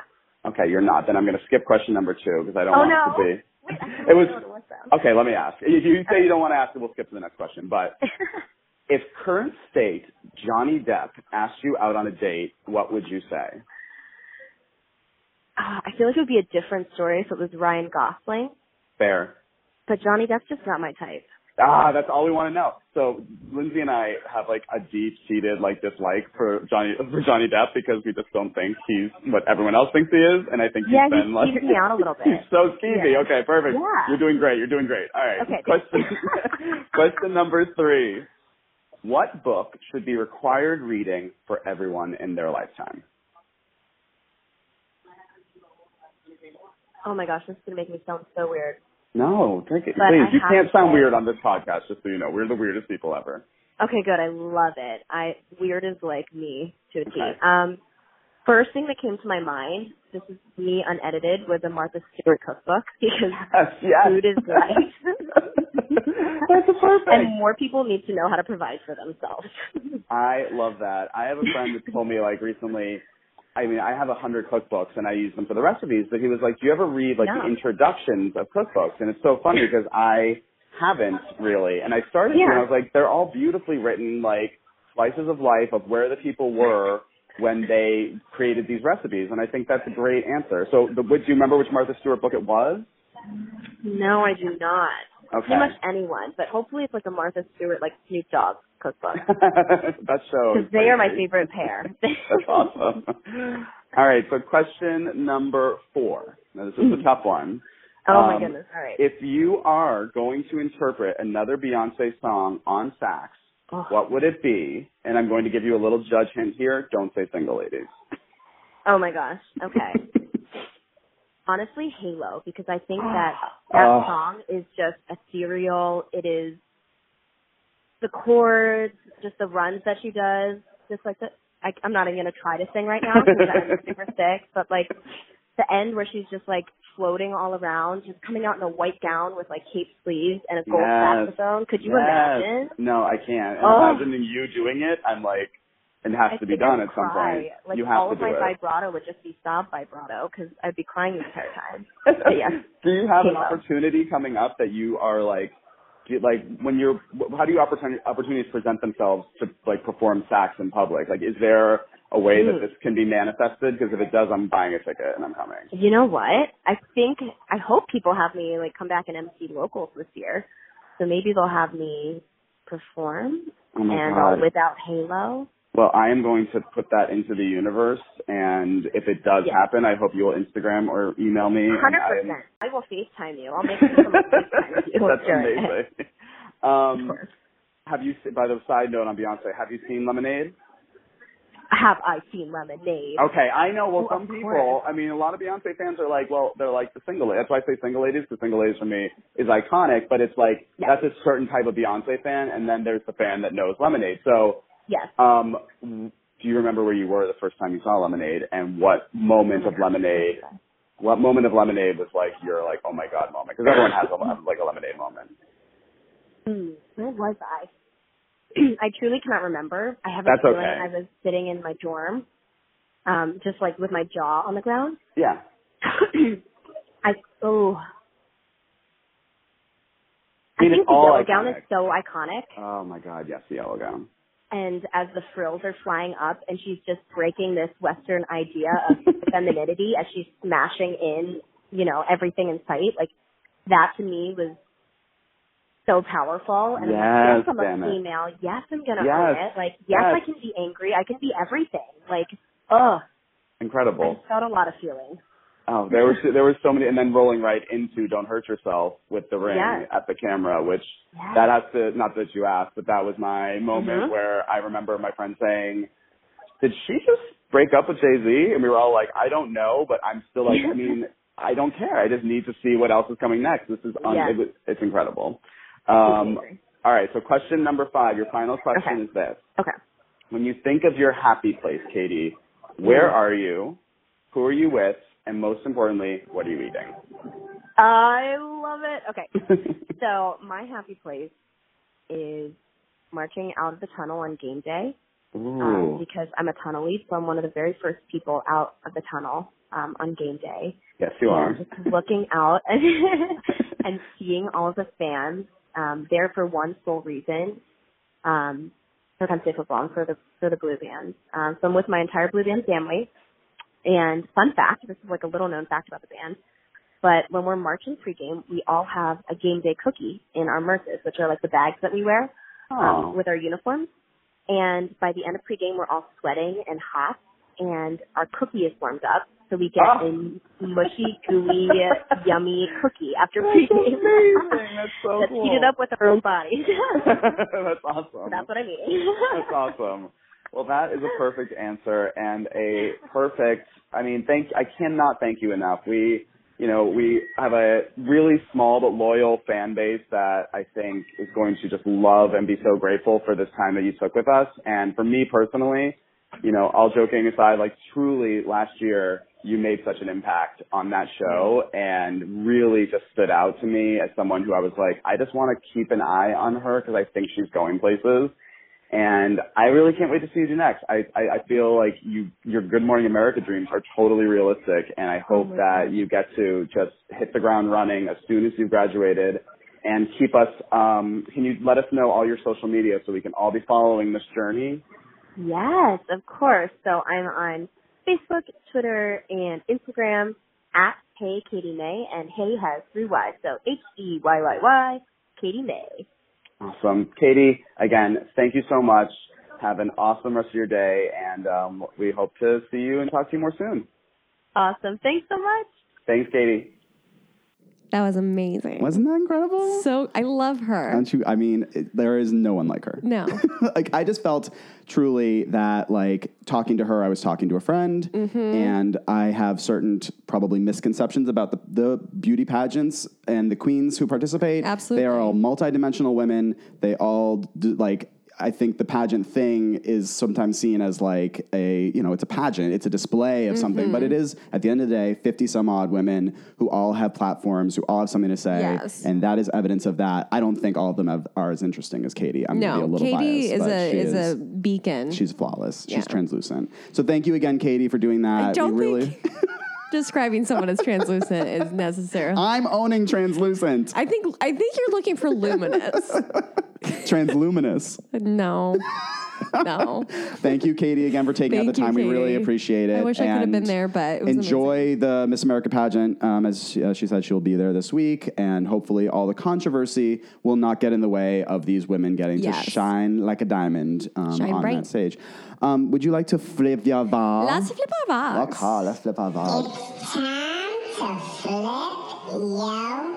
Can I go first? Yes. Because I have to say something right out the gate. Oh, she's got some words. Crazy, rich, Yes. Asians.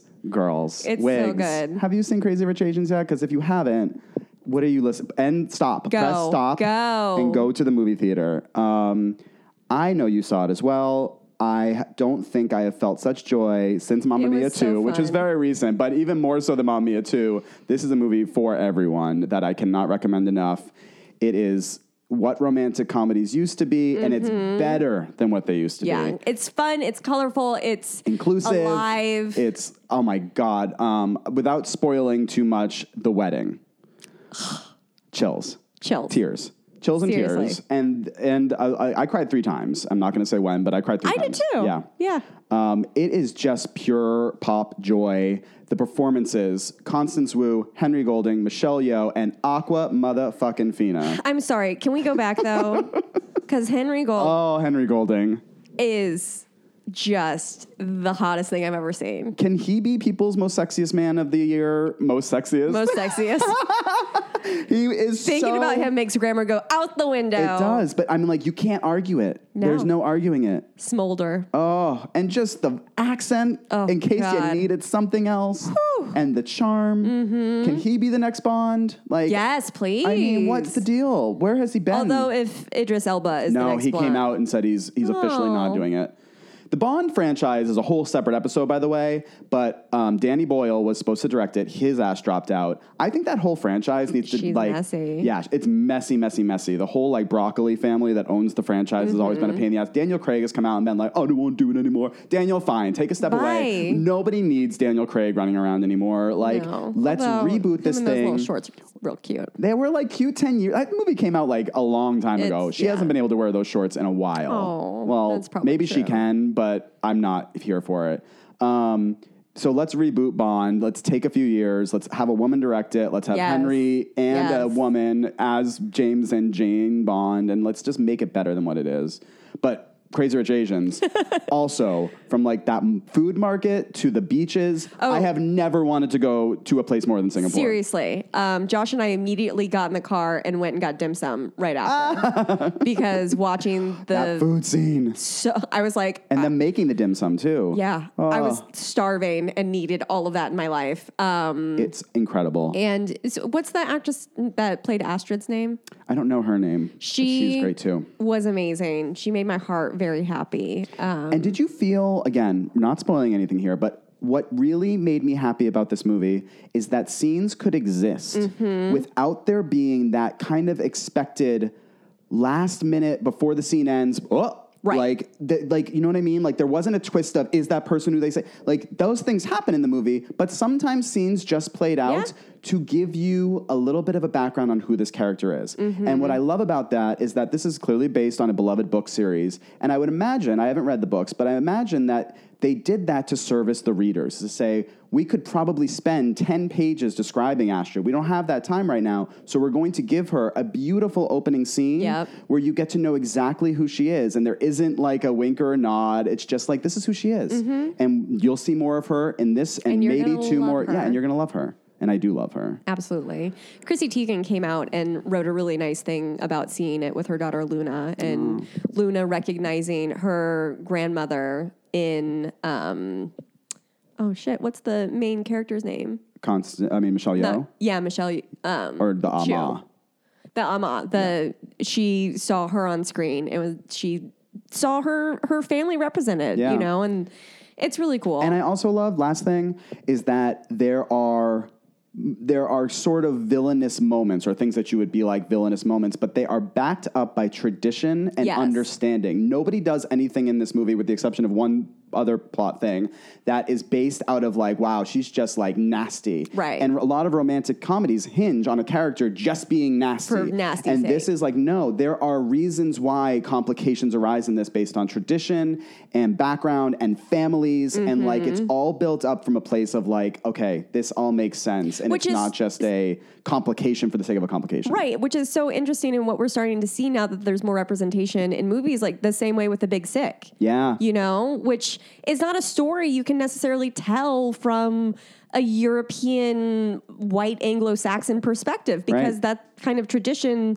doesn't exist in a lot of families that have that background. Right. But you see that with Kumail's family, and it's amazing to see that on screen. Yeah. So, and the music is so good too. So good. It's just great. The performance at the wedding. I'm trying to think of what that was. The girl with the guitar. I can't remember what the song was, but it was so beautiful. I need to look it up. It was so good. Is it the one that they sang at the wedding or at the party? At the wedding. Yes. Oh my God. It's Gorge.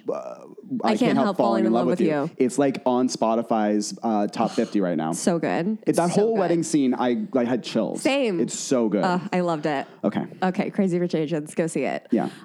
Keeping it. Most of mine is a lot of movie stuff today, and I have to talk. I would be remiss to not talk about Black Klansman. Have you seen it? I have not yet. It is so good. I won't. It's a true story, which is amazing.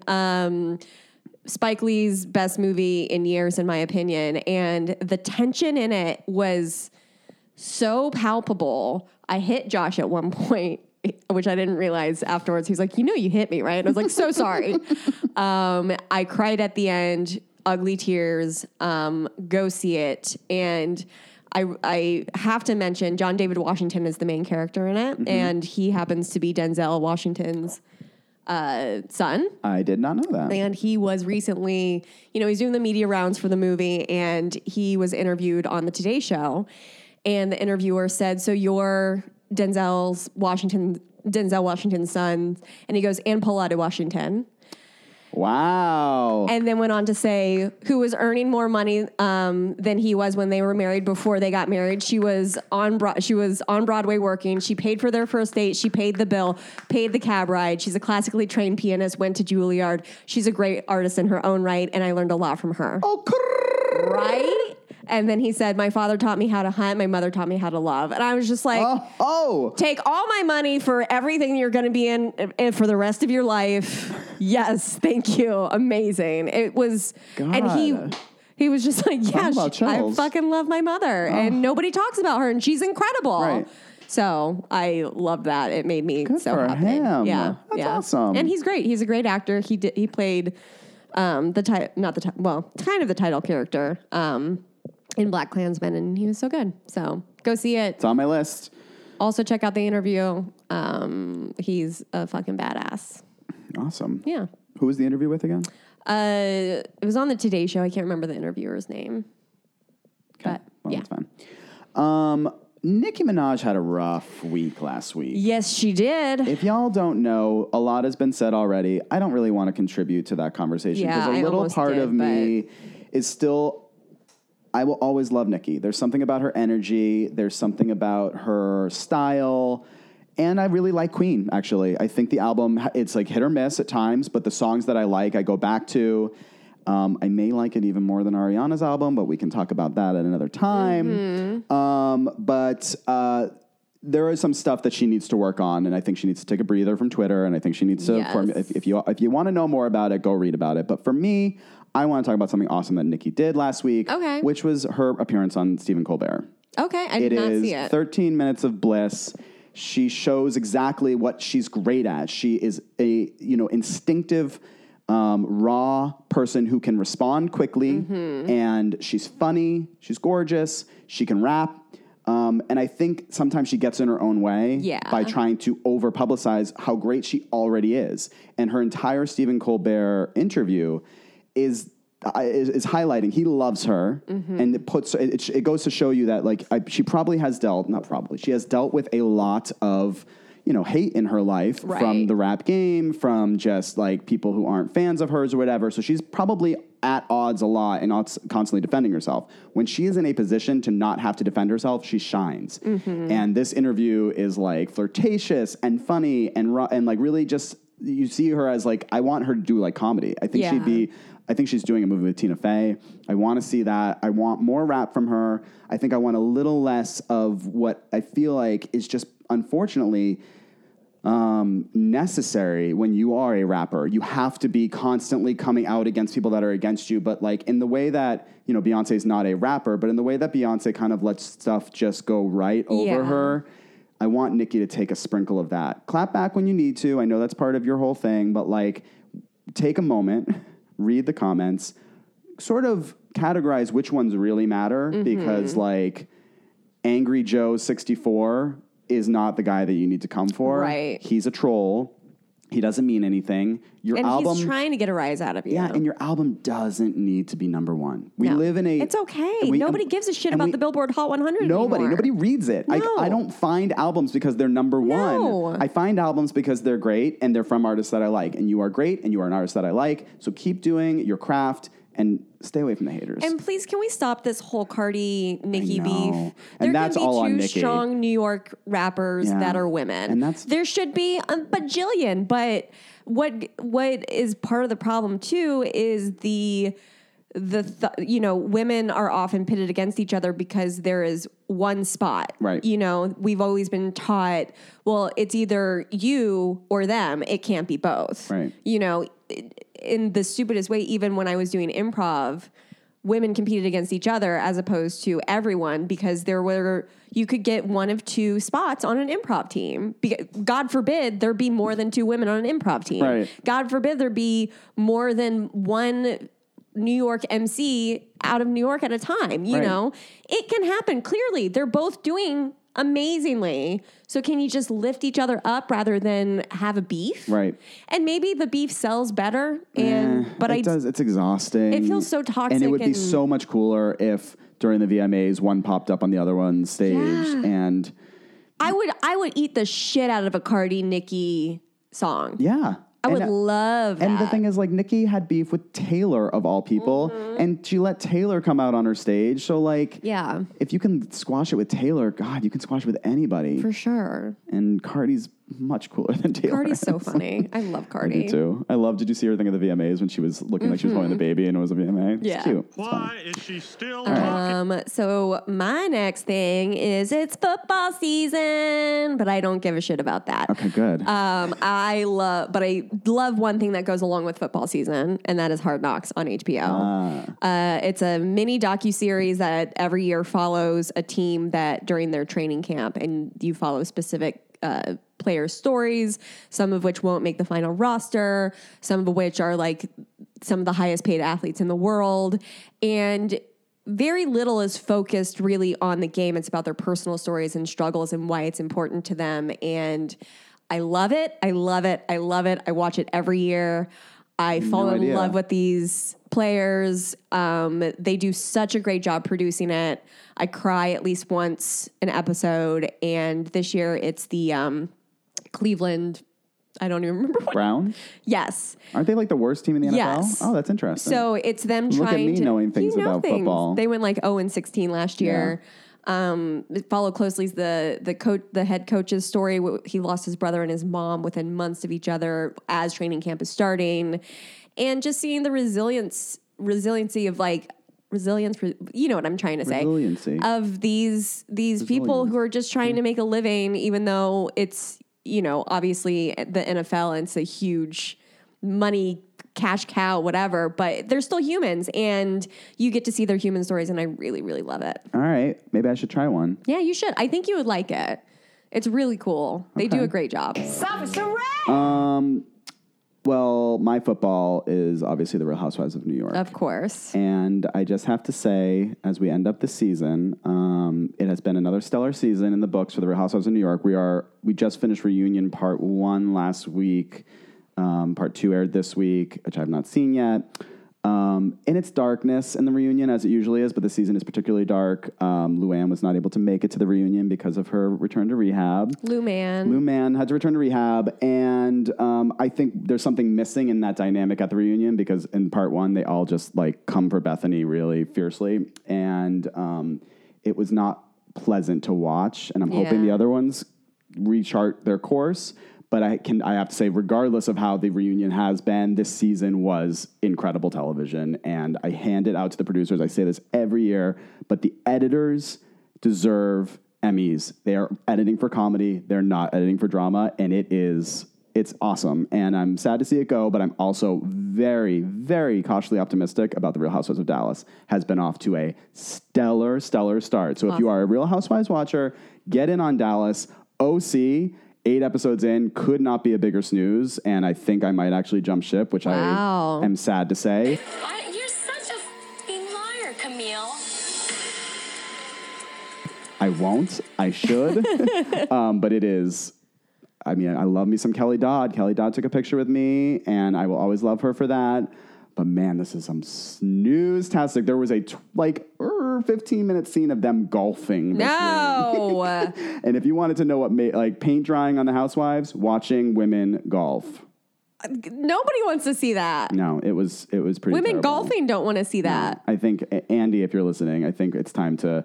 Whew. I don't think OC can come back. We say this every year. If you're an OC watcher, like I don't think OC can come back like this. Like really, you guys, OC can't come back again like this. We can't risk it. Wow. They're the OGs. They deserve better. But anyway, that's my Real Housewives recap. Whew. Golf. No, thank you. No. How many more do you have left? I have 2. I have 2 as well. Great. I was thinking about not talking about one, but now I'm going to. Your hand? I'm going to talk about my hand some more. Blood. Well, I will say, I don't know how anybody cleans up a crime scene. Oh, yeah. Because with just this, I'm still finding shit in places. I'm like, well, there's some blood right there. Ugh. Yeah. Yuck. Crazy. So anyway, Mary Queen of Scots, the trailer dropped. It is starring Margot Robbie, who I love, and Saoirse Ronan, who I love. It looks fucking good. Yeah? It doesn't come out until December. I'm so not a period piece person, but I go back and forth. I'm not like a Jane Austen, Keira Knightley in a corset type of period person. This is like 2 fucking badass women who were queens, and there's some drama, and I'm ready for it. I wish you could have seen Lindsay's face there. Drama. Yeah. They're on horses. They're going into battle. Yes. Yeah. Yes, queens. So I'm here for it. I will definitely see it. Okay. Yeah. Well, I have 3 trailers, actually. Ooh. That I can buzz through real quickly. One is Suspiria, which... I started watching the trailer and just something distracted me. So and I didn't finish most people probably don't know, outside of horror fanatics like myself, Suspiria is based on a film from the late 70s, I believe. That is an Italian horror film directed by a man named Dario Argento, who is seen as complete auteur, like visionary. I've seen a bunch of his movies, and the thing that you have to know when you go into a Dario Argento movie, aside from the fact that it's going to be insanely gory, is that it's not going to make a lick of narrative sense. But what's great is that the visuals are like artful, gorgeous. The music is haunting, and it's just like there's something really. It's not. That's just like you've just described things that I all hate. Yeah. Yeah. It's probably not for you, but I'm hoping. So Suspiria is being remade by the guy who did Call Me By Your Name. Oh yeah. Nino? Not Nino. That guy. His name is Luca Guadagnino.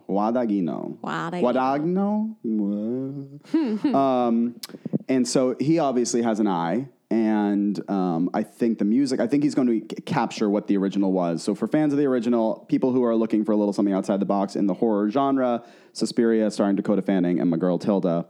Check it out. The second is a documentary based on Studio 54. We've been told a lot about Studio 54, but that is a topic I cannot get enough of, especially if we're featuring archival from that time. I like live for that stuff, and I feel like post-pose. Yes. Definitely ready for that. And the third is a indie. I don't know how it's going to be, but it's called Don't Leave Home. And it is another horror film that looks like super quiet, super ominous, super eerie. And there's a pull quote in the trailer that calls it Get Out with Catholic Guilt set in the Irish countryside. So three. Yeah, I will do all 3 of those films. And you should check out those trailers when you get a chance. Very cool. I will definitely check them out. Just real quick, I forgot to write this in my outline, but this isn't my final popped cork. The next thing I say is TMI. Caliber on Netflix is a great suspense kind of horror movie. I know Nick watched it. Okay. It's spelled Calibre, which I think people were saying Calibre, but I don't think that's right. I think it's just the kind of the way Irish spelling. Yep. Yeah. Okay. It is a quiet suspense, but it's so good. It's so good. There's one shot that made me gasp. I love quiet suspense. Yeah, it's really good. I definitely recommend it. And finally, I just have to... My husband He Pour it had a out. couple Pour it write-ups out. because they announced on Deadline and Variety and AV Club. I don't know if you heard of those things. I don't know if you heard, but my handsome, very talented, very hardworking husband and his brother, who is also all of those things, have been hired to write the Coyote versus Acme Warner Brothers movie. They've been working their asses off, and I'm just so proud of them, and hopefully it gets made, but I have no doubt that the script is going to be amazing. Outstanding. And it's just like, it's so cool to see people who I have known since I got started as a lowly PA, as they were as well. Now, like, I mean, Deadline is the site, you guys. For those of you who aren't as much like obsessed with Hollywood culture as we are, or as much of like have to be reading it because of our jobs, it's where you go for all the most important stuff. And their faces were just right on that article.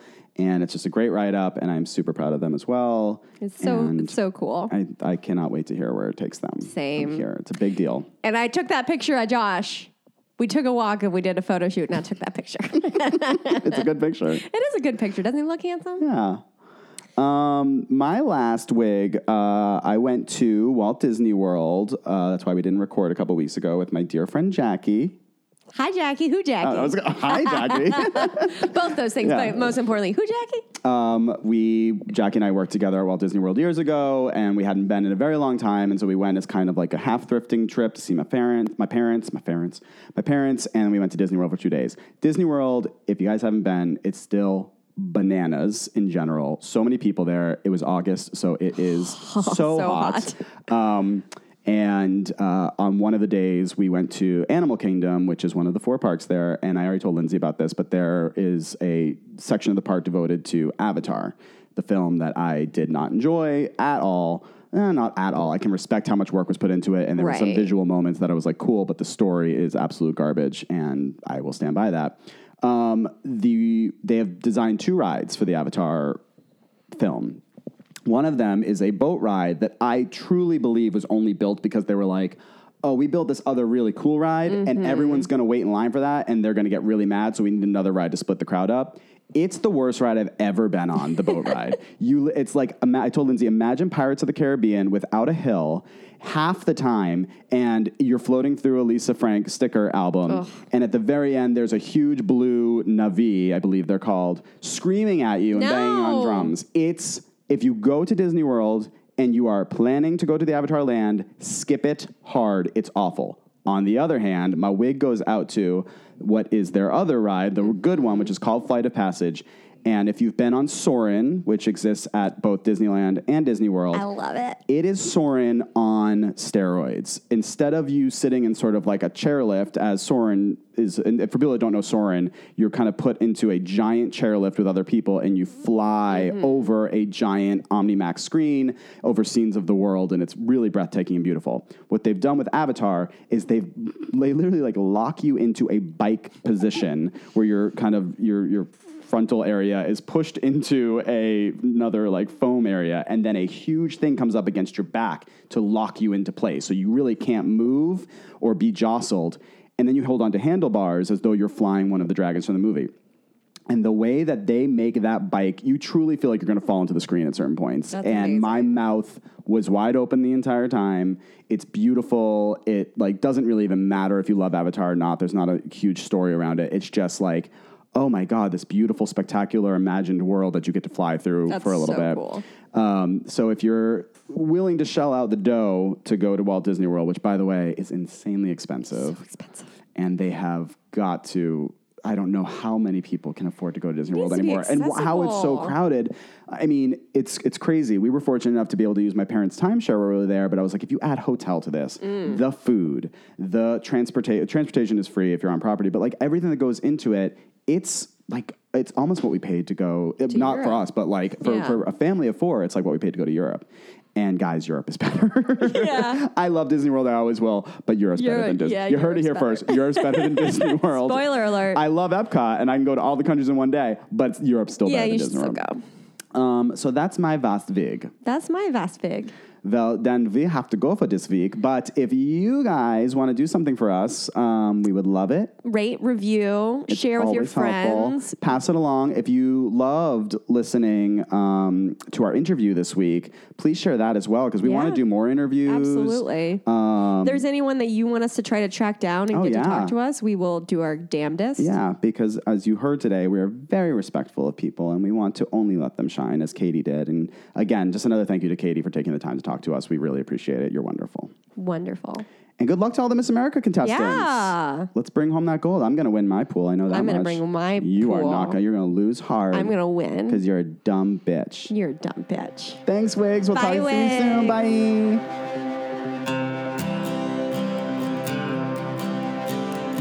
She wakes up and waves the night away, opens the blinds and lights the sky. The sun itself shields its eyes, saying, where is that light coming from? She opens her mouth and sings the first song of the day. The birds of the air singing, where is that sound coming from? Where is that coming from?